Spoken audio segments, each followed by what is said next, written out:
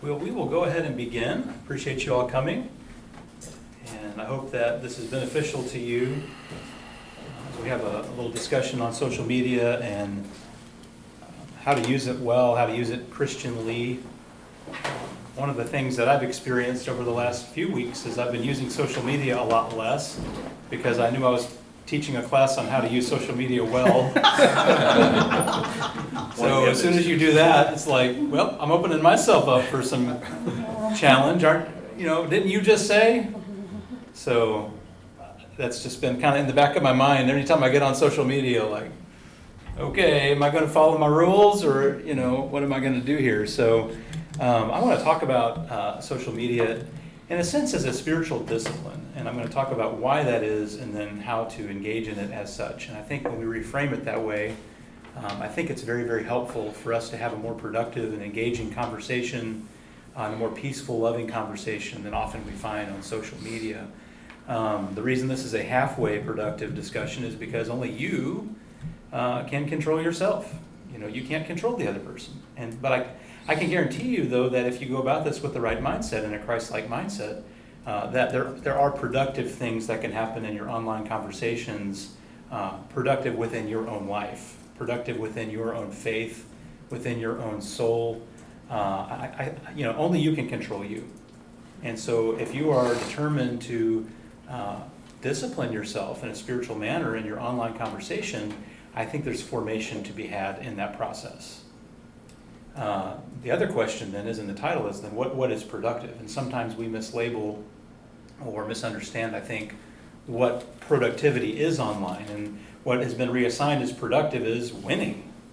Often in a lot of theological, political, social, whatever conversation that you're having online, that you're trying to have the right kind of outcome of basically winning an argument or coming out on top or looking better or being better or people thinking more highly of you, all manner of things that are actually quite contrary to the gospel of Christ, really.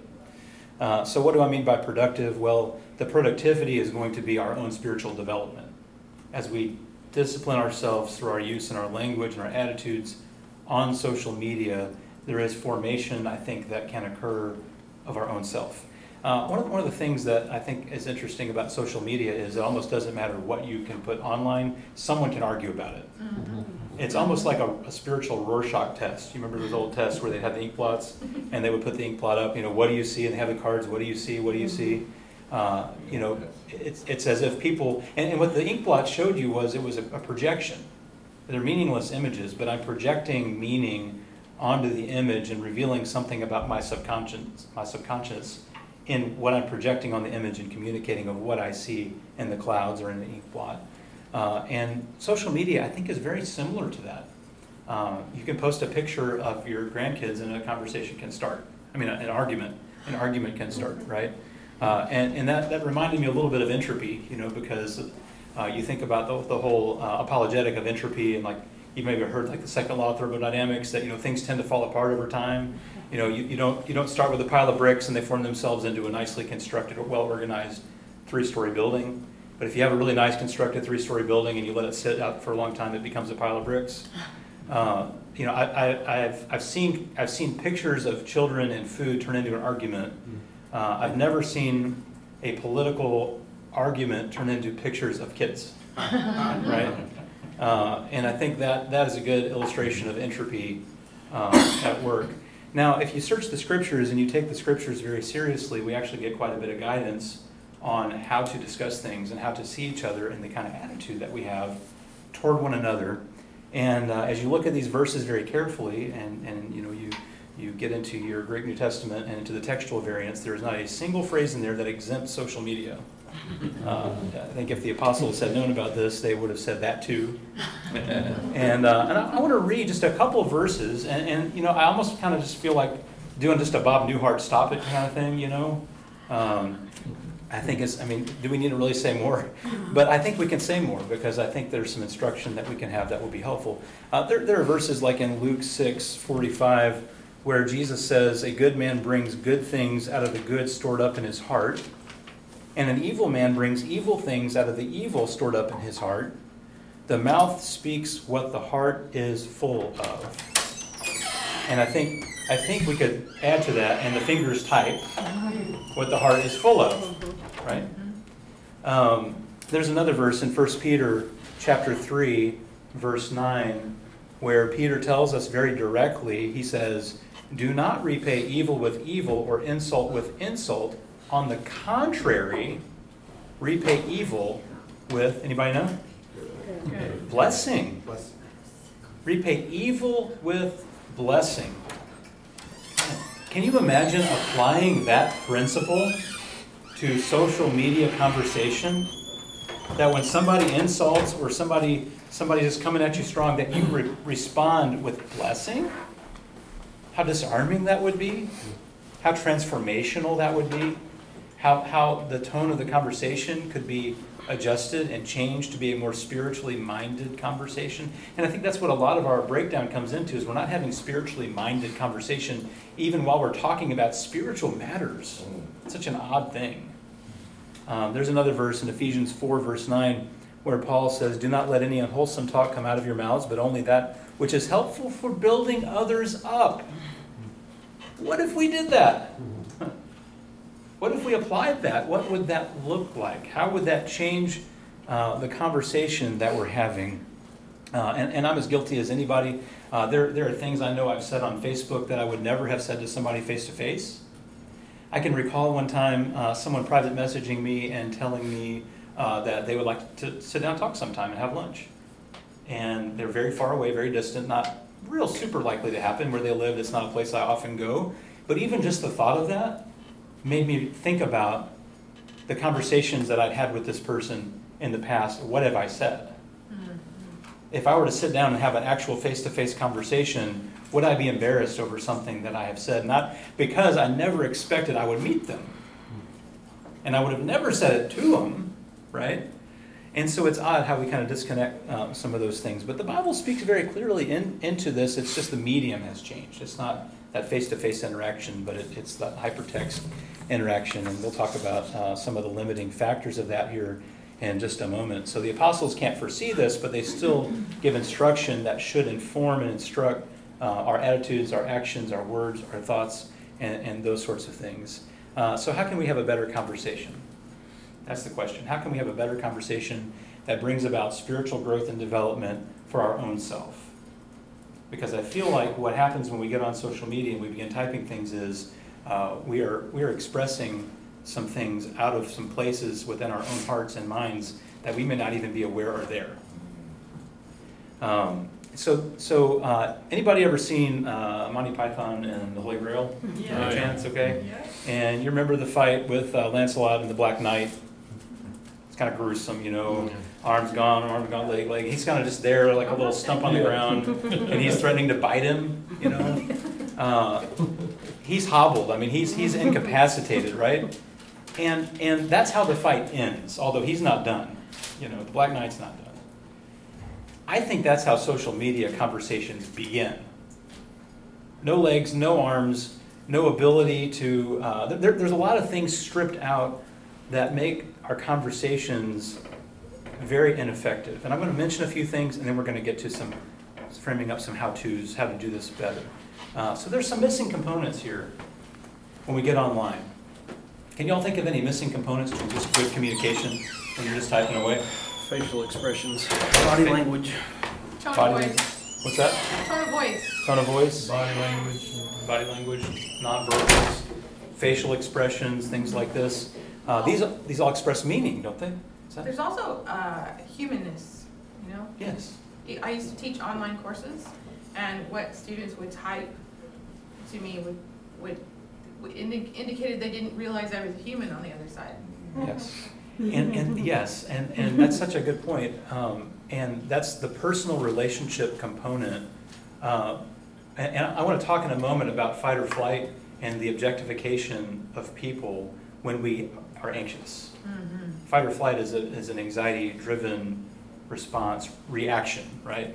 And when we get into that reactionary posture, we begin objectifying. Because when you fight somebody, you're objectifying that person, right? Nonverbals, how do they fix that? Emojis.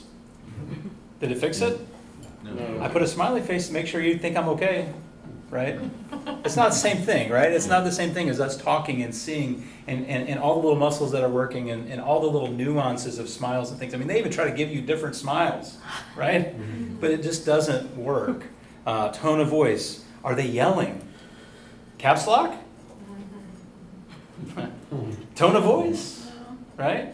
Has that ever worked for anybody? Caps lock ever won the argument? Caps lock and they said, okay, fine, you're right. Never works, right? That's a bad option. Personal relationships again. So we're missing these things that are just essential to good, effective communication, meaningful communication, are just stripped out from the very, very beginning. And so that's why I feel like online conversation has resistance, right? This forms a kind of resistance to productivity and useful for building others up. It forms resistance to that I feel like one of the things that makes a spiritual discipline transformative in a discipline is resistance. You're doing something that doesn't come natural to you. It's naturally resisting your effort. You know, how many times can you pray a day? How long can you pray? How much scripture can you? There are things that naturally resist some of these things. And so this resistance, I think, is what gives us opportunity for formation. Okay?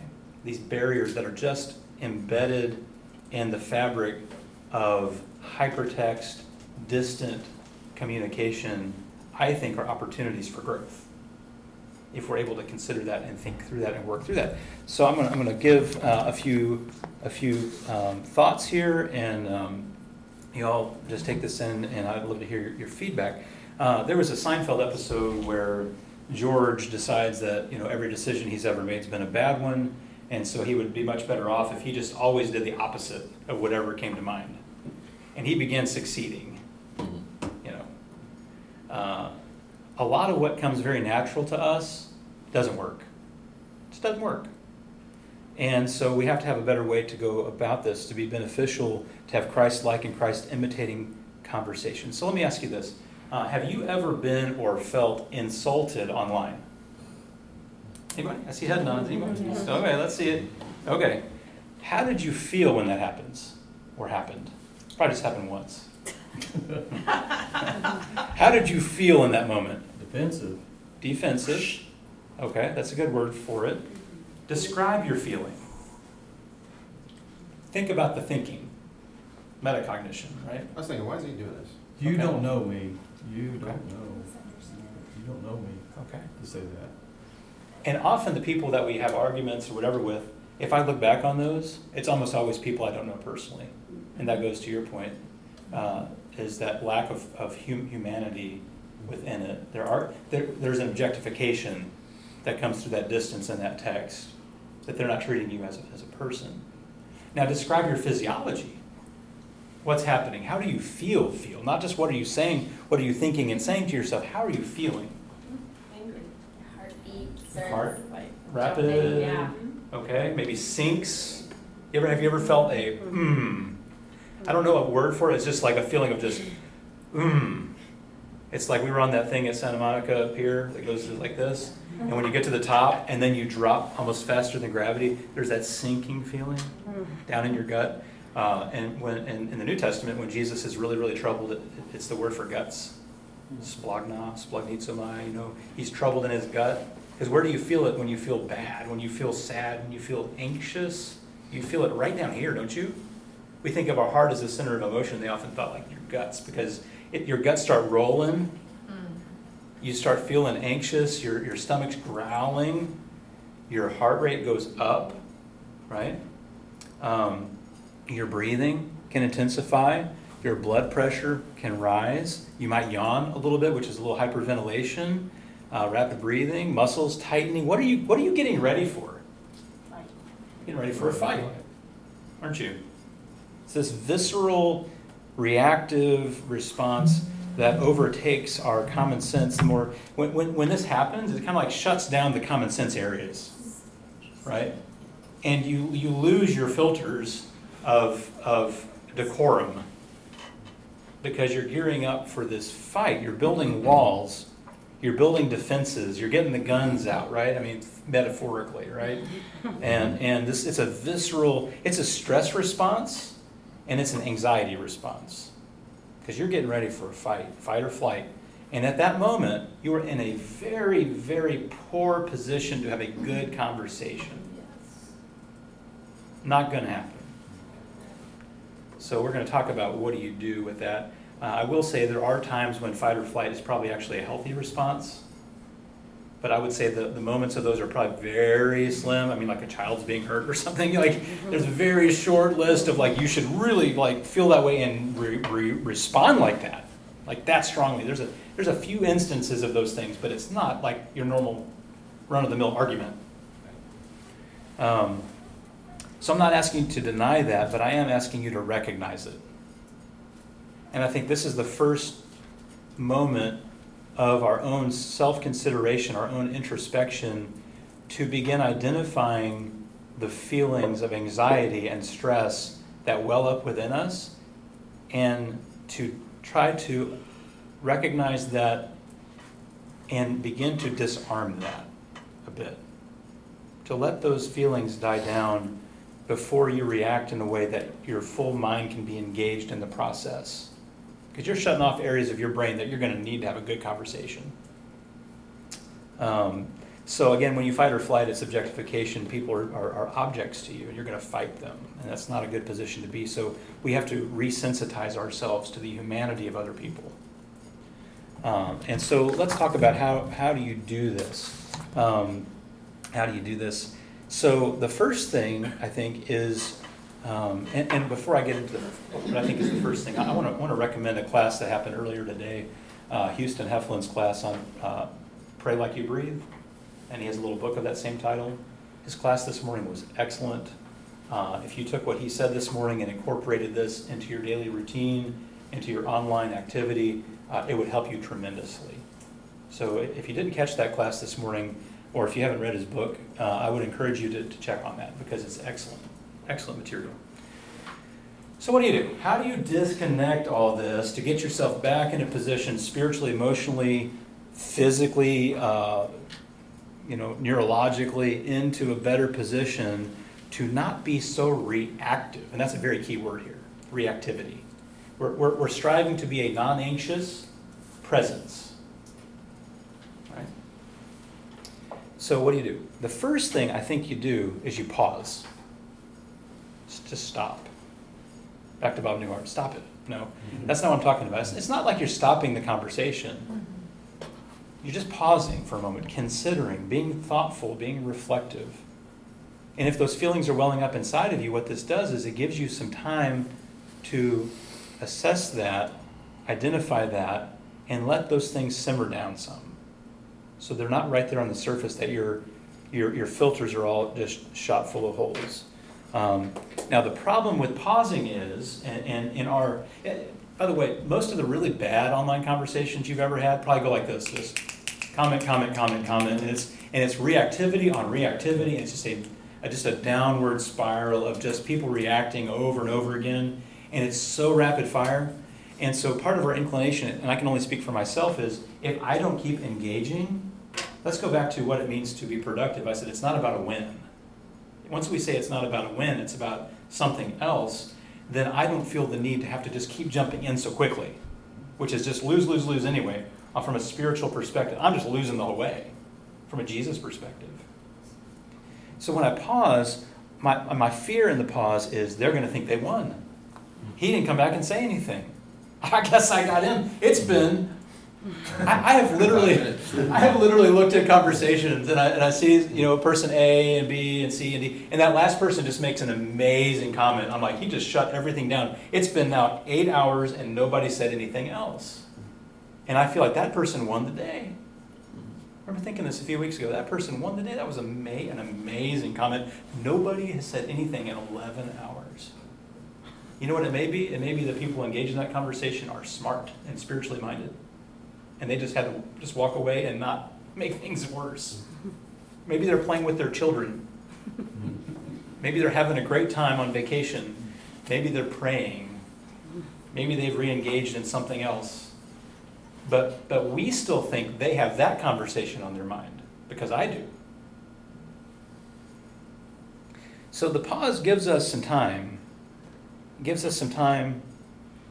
to begin to reframe things spiritually. And there's a verse in 2 Corinthians chapter 10, verse 5. 2 Corinthians 10:5, if you write that down, is such an important verse. And Paul says there that we are to take every single thought captive to Christ. Just like Ephesians 4, just like back in Luke we mentioned, just like all those other verses we talked about. I got more in 1 Peter 3. What if we did that? We have a thought.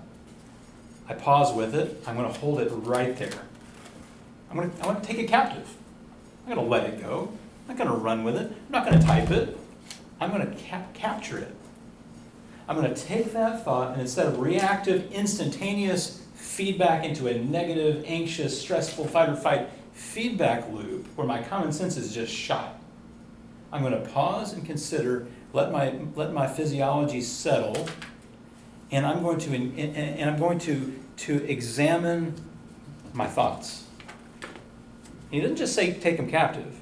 He says take them captive to Christ, which to me says I'm going to hold up my thought, and I'm going to take Jesus and I'm going to hold him up, and I'm going to do some comparing and contrasting.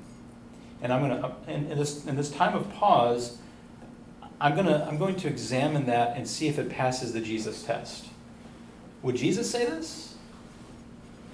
Could I pray this in Jesus' name? Does this please him? Is this going to give it a Paul filter? Is this helpful for building others up?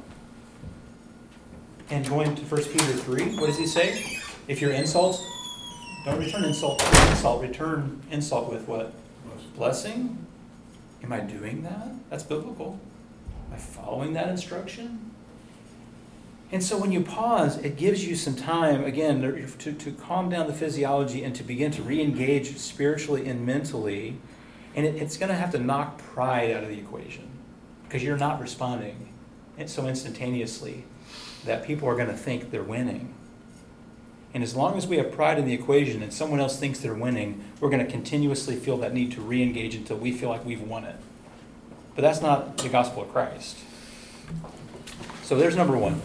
There's the pause. And you're not going to worry what they're going to think because you haven't responded. There was a moment, a time, some years or however long it was been for me. I really felt like I was corrector in chief. I'm like the guy responsible for making sure everybody's in line. And I could catch them all, somehow. I don't know how you ever could do that. It's okay for incorrect things to be said and you not say a word. It's okay for people to say incorrect things on your post and you not say a word. And this is one of those things that troubles me sometimes because there are times that I post some things and really bad conversations happen. And sometimes I engage that and sometimes I don't. And there are times when I don't that people accuse me of being complicit. Why didn't you tell them how wrong they were to say that? How could you let someone say that on your wall and not respond to that? You know why? Because I'm ignoring them. Because they want attention. I'm not going to feed the trolls. I'm not going to throw that a bone. It doesn't mean I agree with that because I don't say anything. Well, aren't they going to win? No. It doesn't win. That's not Christ-like. That's the wrong win. And so I think if we're in that position, we need to become uncomfortable with our attitude that the fruit of the Spirit is not obvious in that kind of conversation. And so we find ourselves trying harder and harder to understand that other person more. And so how long of a pause are we talking about here? How long do you think might be helpful? Overnight. Maybe overnight. Until your heart rate. But what are they going to think?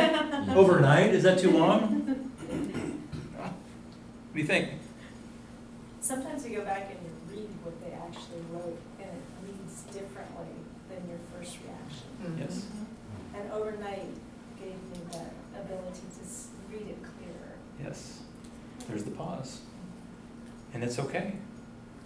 And it's okay if you never come back. It actually may be good to never come back. Sometimes you just need to move on. 24 hours may be a good thing. Eternity may be a good thing. And it's going to, again, allow our minds and bodies to get in the right gear and begin applying certain filters. Let me give you a few more filters in that pause and that taking thoughts captive to Christ. Is this the best path to grace and truth? We say, I want the truth to succeed. Well, is my approach lending itself to the truth coming out?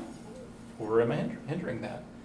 Is it beneficial? Does it build people up? Does it pass the Philippians 4:8 test? Finally, brothers, whatever is true, whatever is noble, whatever is right, whatever is pure, whatever is lovely, whatever is admirable, if anything is excellent or praiseworthy, think about such things. Does it pass that test? Does it honor Christ? And so in that pause, there's some work to be done, some soul work to be done that will help us to be in a better posture to interact and dialogue in a more beneficial way. Does this thought, word, action, attitude embody the fruit of the Spirit? Is it one that's full of love, joy, peace, patience, and all those sorts of things, or not? Of the flesh or of the Spirit? One of your best spiritual discipline friends on your computer is your backspace button, right? That little X up there that says, "Are you sure you want to lose this comment?" Yes! Yes, I am. Make it go away. And sometimes you post things and I'm wondering how many people saw that before I deleted that. I shouldn't have said that. Excuse me. And so part of what I'm saying here is we tend to think it's all about us, but it's really not. And that's that spiritual Rorschach test. Part of the spiritual Rorschach test is it's really all about me. People are thinking about me. People are listening to me. When I say things, they're responding to me. Me. This is a social media problem. And we as Christians just shouldn't engage in the same kind of way. So here's number two. Here's number two. Don't assume anything about anybody. And this is not really possible because no one can tell you everything and no one can speak absolutely about everything about themselves. You clarify and nuance till you're dead. But try really hard to listen and not assume. So you're seeking to understand and you're seeking clarity and you're asking for more information. When you said this, what did you mean by that? Which is a different statement than when you said that, I can't believe you meant that. And then they say, what often happens? No, I didn't say that. What they're really saying is, I didn't mean that. It sure seemed to me you said that. They're really saying, I didn't mean that. And see, so if I assume something about somebody else, I'm projecting on them assumptions and conclusions that they may not even believe. And then I'm arguing with them as if, which is counterproductive to a good conversation. So after I pause and I begin engaging, what I want to do in that moment where my soul is in a good place is to understand. Do I understand what they're saying? Do I understand where they're coming from? What parts of what they're saying are difficult for me to understand? And I'm going to ask them about that. What did you mean when you said such and such? See, here's the problem why we maybe resist some of this is a longer conversation, in a sense. It's a more time-consuming, thoughtful conversation. It's not just reactivity, just going crazy, going mad. That's the easy button, but it's not the Jesus button. It's not the discipline button. So you're allowing them to fill in their own gaps in what they're saying, so that you're not having to assume anything. Don't fill that in for them. Ask about what you don't understand, and you can't engage an idea that you don't understand. So that's, to me, step number 2. Listen, ask. What do I not understand here? A third part of this is admit and acknowledge. So if they're saying something that is counter to what you think, and you come to the conclusion that there's actually some truth in that, acknowledge it. I know you said such and such. Actually, I never thought of that. That's actually a really good point. I need to consider that a little bit longer. It blows a big gaping hole of what I'm trying to tell you. I'm not totally certain about what I've got to consider that some more. You're not losing anything. What are you losing in that? Losing face? Losing pride? Good. Not good. So you're admitting, and if there's an apology that's owed, I misunderstood you. I'm sorry I assumed things about you. I had that wrong. So what we're really doing here, see, this is actually the opposite of fight or flight. This is rehumanizing, re-engaging, thoughtfulness, spiritually minded engagement. Fight or flight is building walls, building defenses. This is bringing them back down so we can see each other, right? I can see you and you can see me and we can talk about this. So I'm going to be vulnerable for you. I'm going to be vulnerable, and in the back of my mind it's like, well, kind of like even if you don't warrant it, I'm going to try to be vulnerable, and we'll see how it goes. So again, you're disarming. Apologies disarm. We had a dog one time, and little corgi, little Welsh corgi, Pembroke, really sweet little dog, so smart. And when he would get in trouble, and maybe a lot of dogs, I've only had a couple dogs my whole life, but when he would get in big time trouble, well, he would wet the floor, he got in big time trouble, but he would flip over on his back. It's like pack mentality. Pack mentality is, I'm not the alpha dog, you're in charge, and I'm just putting my neck out there for you. Just like, kill me if you want to, you know? I mean, he's like completely vulnerable. Belly, neck, all this is just, here I am. You know, you're in charge. Complete vulnerability. And I don't really know how you do that, especially with people that you don't know through this medium. I'm still trying to figure that out. I don't really know that that's possible. But I think we should be willing to try to be a bit more vulnerable in these kind of conversations. And so when there's apologies that are in line, like you're looking back over what you said. But if you engage in this well, you should actually be going back and reading what you wrote. How did I say that? Did I say what I think I said? Because when you're reading what they're writing, they're responding to you. It may be you said something wacky that you didn't even consider how they might have heard it. And if you're out of line with that, or you're just a bad communicator, no problem saying, you know what, I didn't communicate that very well. Let me try that again. I'm taking ownership of my own part of the breakdown. It's really hard to be mad at somebody like that. When someone is apologetic, vulnerable, authentic, transparent, it's really hard to be mad at somebody like that. It's often, and this is more for me, face-to-face conversations, but sometimes I apply this online. If I'm about to engage in a really hard conversation, and again, these social media conversations are so public, this is less often there, more in private messages and things, but often I'll start a conversation by saying, what I want to talk to you about is actually quite hard for me to talk to you about. I don't really enjoy talking about this, but I feel the need to say such and such. That's again not as much of a public thing as what we're talking about. But that vulnerability, it's really hard to attack a vulnerable person. Before I got a few more here. Some thoughts here? Let's engage just a bit. Let's talk about this. Other suggestions? A few more here I'm going to hit on, but sure, Jim. Well, I think the rereading what you're writing is pretty important. I'm still a person that hasn't used like Facebook because I don't know if I can handle the negative side of it, you know. But I do a lot of emailing, and I'm very slow because I'll go through the same email 3 or 4 times and realize that was not a good word. It's a word that gets the meaning for me, but that's a red flag to the person that's listening to it. That's gonna send them off in the wrong direction. I need a better word there that will convey the same thing, but be something they can feel like they'll understand better. So sometimes I go through and I'm editing words and taking out words that I think will trigger, wrong responses and stuff like that, And sometimes I'll wipe a whole line out. So I don't even need to say that right now, That's good. So it's a much slower process, Right. which takes more investment. But to me, this is fewer conversations done well, right? So I don't feel the need to jump into all the conversations Yes. because I can't do this with all the conversations. I think picking your battles is huge. I don't expect to change somebody's mind over Facebook, and so, or Twitter, or whatever social media platform is currently being used. So I try to take, to ask myself, is this comment going to be beneficial to the larger audience? And if so, will it move the conversation forward in a positive way? And then I might take the time to write it. Otherwise, I just keep on scrolling. Because I could comment on everything if I wanted to, but it would not be beneficial. And it wouldn't be a good use of my time, because I have real humans that are expecting to have real conversations, who need authentic, relational dialogue.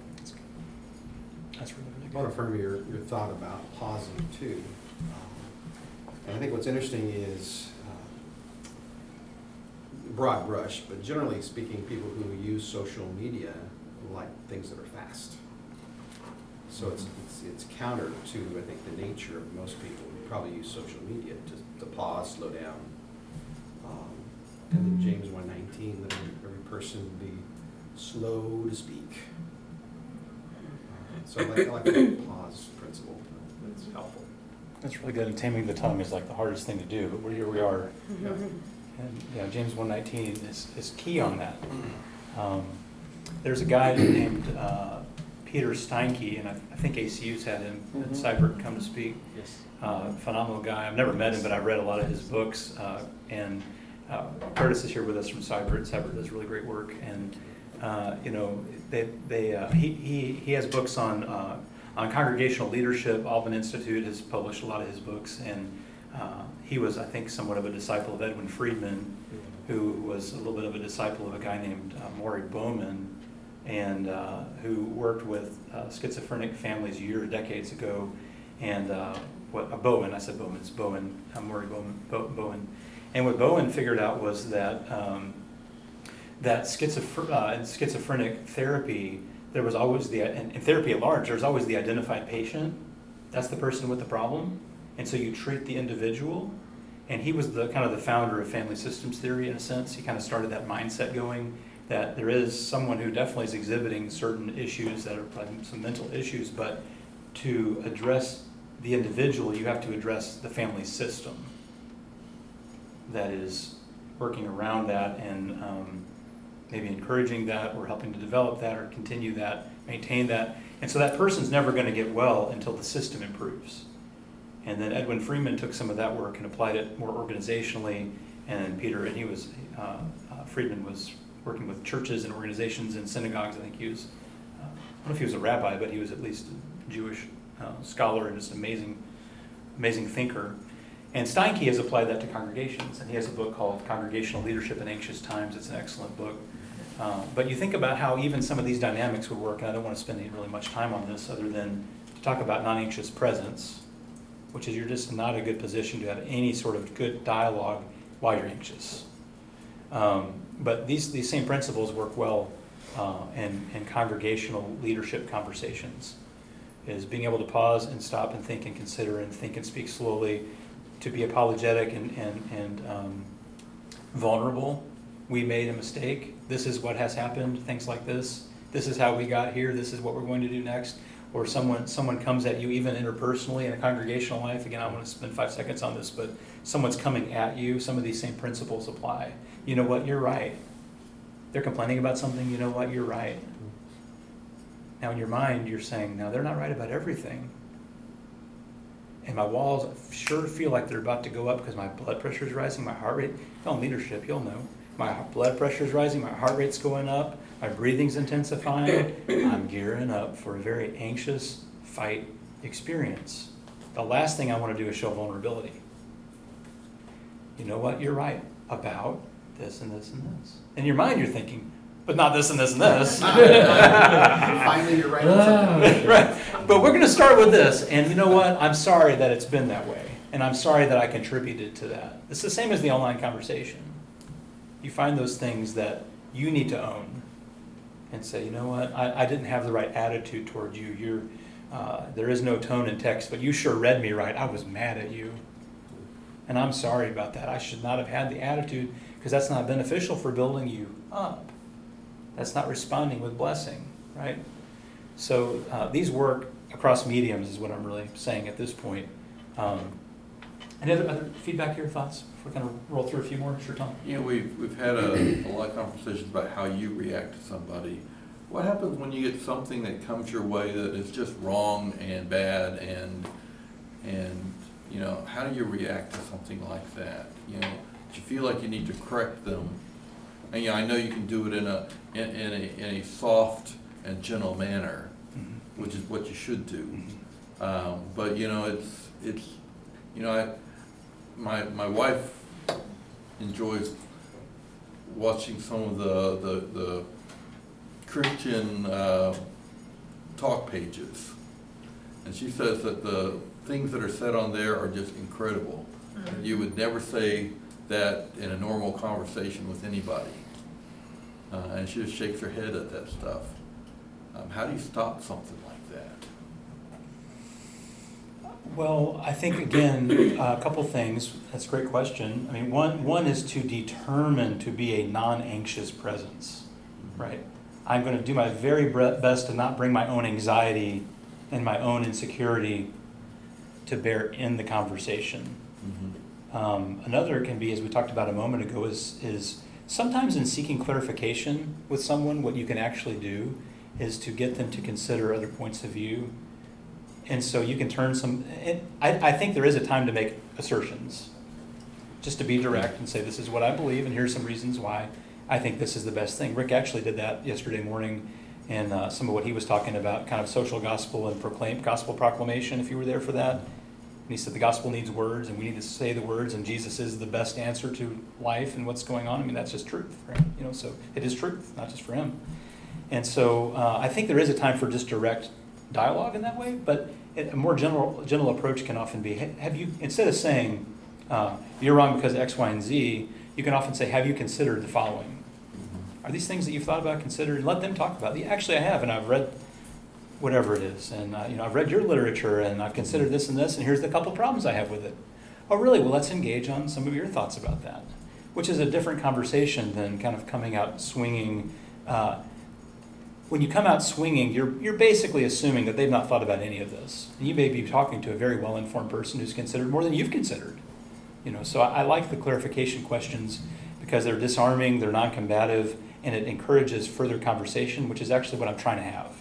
I'm not trying to have just a close it up and be done conversation. I'm trying to continue a conversation.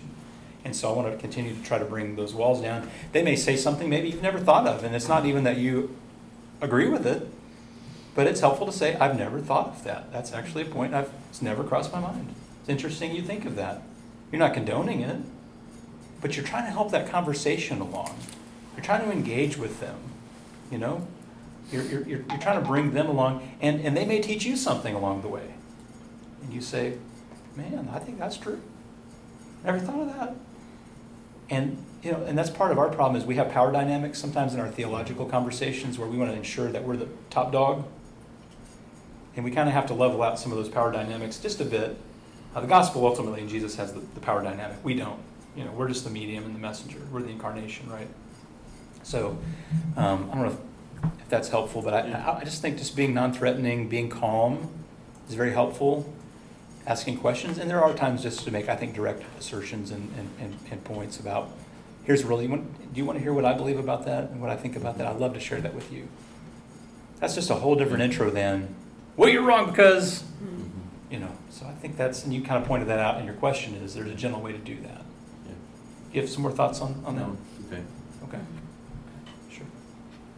All right. What else? What else here? Anybody else? I guess, I don't know if it's a unique situation or not. We happen to have another church in our area that likes to point out errors in anything and everything that we do or say. I mean, we can say God is love, and they have a problem with that. And how to do that, and they address that on social media by either commenting on something that we have posted, or they will create a post condemning something that we posted and whatever. In a situation like, I mean, you mentioned earlier, don't feed trolls, and we don't seek to irritate anybody. But again, my secretary taking an image and putting a Bible verse on it is controversial to these people. Suggestions on how to do that? This is the greatest church in town. I mean, I had various people who deal with our social media have tried various ways of diffusing those, like saying, you know, we disagree, but God bless you, or whatever. I mean, anything. And again, sometimes it's so far off base it doesn't even deserve a comment. But it's there. But we're in the same community, Right. and the people that see that, anyway. Yeah, that's a really hard one, and it's there, and people are going to see it, and then yeah, that's really hard. Part of my I started off in psychology and cognitive behavioral therapy, and we were doing a lot of parent training for child therapy, and I remember this one day I was buying groceries, and there were these two ladies in line in front of me, and they were dressed inappropriately, and I remember thinking, that's attention-seeking behavior, right? So what am I not going to do? Give them my attention. Sure. So I remember turning around in line. I put all my groceries on the belt and literally just turned my back to them and kind of looked around and poke around on the chips or whatever and kind of go this way. They start talking to me. Escalation, right? Which is when you ignore, you get escalation. Hey, they start talking about my groceries as they go down the belt. Never had this happen before. I can't say I've ever had it happen since. And I didn't even look at them. Just complete. I'm not saying I was just being mean spirited. I'm just like, I'm just not going to give you my attention for that. It seems to be you're seeking it. And so, I guess all I'm saying is, in that situation, is you have to really, I think, consider what's in it for them and, you know, what's some of the why behind some of that, and just try really hard to not reward that in a sense. And I think ignoring probably goes a long way in a sense. And if there's a way to try to make some peace, but there may never be a way to make any peace with that. And again, that's hard because it kind of just hangs out there for all to see. Yeah. Well, I mean, sometimes they cross a line that I think, okay, no, I'm not going to let that. Yeah. Like, there was a comment of somebody about, thank God for grace, and then this group chimed in and said, well, without rigid obedience to God's law, there's not enough grace to cover you. I just went, okay, answering that one. You know, but There comes a point in time where, and I it is rare for me to delete anything because I feel, no matter how strongly I disagree with something, I appreciate someone being able to voice a differing perspective. There is something else going on there, though. yeah, It's not just a differing. They're not trying to engage in a meaningful dialogue at that point in time, and so I think there may come a point in time where they're crossing some of these scriptural lines. And is that beneficial? Is that praiseworthy? Is that, you know, that's not passing the smell test yeah. on the fruit of the Spirit or anything else. I think there may come a point in time with some of that you just may have to block that, you know, and To me, it almost and seems it's too just that not productive. that's part of their identity. Their Mhm. identity is correcting, Yeah. so. Yeah. And I agree with that, Jimmy. And you got to think that if you shut that off, if you shut that down, they will find someone else. They're not going to be bored, right? I mean, Yeah. so Yeah, we're not the only ones, but You're not well, but we're the main right? target of the arrows. So So I wouldn't feel bad about it in that. I wouldn't personally, yeah, and that's hard for me to say because I try really hard not to do stuff like that. But I do think if it's your church's webpage and you're in charge of the social media or your church's Facebook page, you're responsible for the content. And we had members of our community that were not Christians who posted some things about our church that were not true. It was kind of just a cyberbullying kind of random thing. And I thought it was very appropriate to delete it and to remove those. They posted pictures. To remove those pictures and just move on. I didn't Yes. contact them. I didn't explain myself. It was not any of their business. This is our website, our Facebook presence, and you don't have the opportunity to control that. I think is the way that I kind of considered it. Yeah. I mean, again, 1 Peter 3 comes to mind, return blessing for insult. I mean, if there's a way to engage them on a face-to-face level, but, you know, that's a tough one, sure. Typically, do you think it's one person or a group of people? I mean, is it really that church or is it that one person that sits in front of that computer screen and is?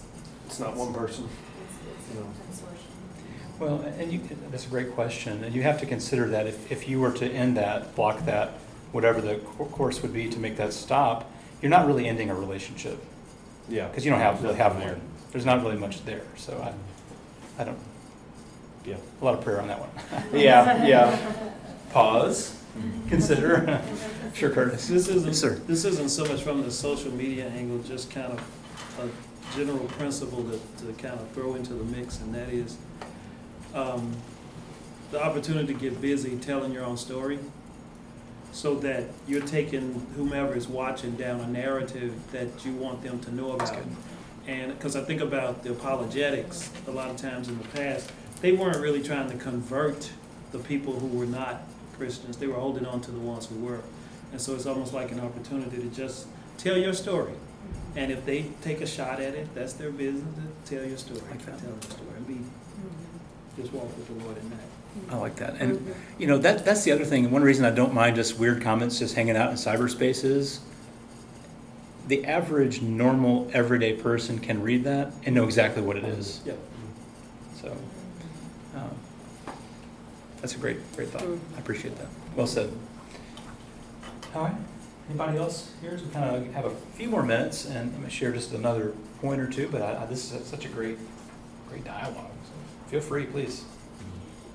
Sure. I was just wondering if you maybe could speak to the idea of like people who comment on threads and get into discussion and arguments with people they don't really know, like what kind of things that you've done in that situation. Yeah, so that's where I have tended to find the most arguments, are people who you don't know. And so I tend to ask a lot more questions of people that I don't know, just to try to understand where they're coming from, and just to try to be patient in that process. And often they're not really very patient back, but at least to do my due diligence on extending an olive branch, listening, trying to understand where they're coming from, and trying to go from there.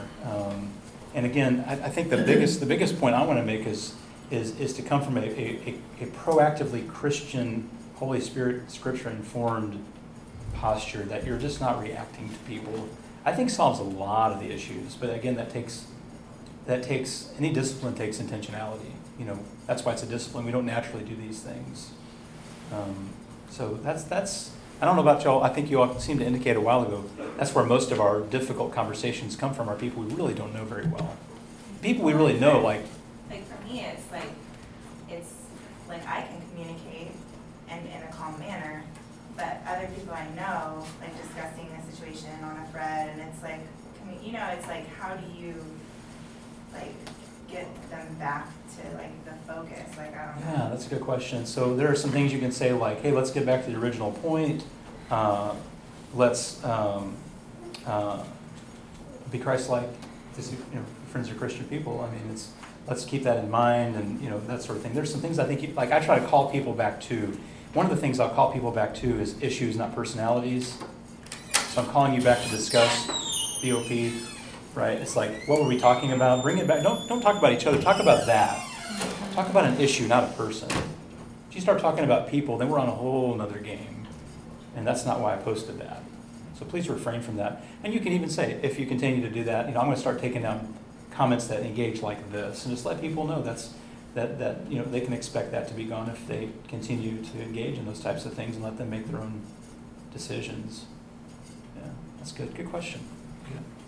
Y'all have any other? I don't want to be the only one to answer. If y'all have some thoughts on that, please.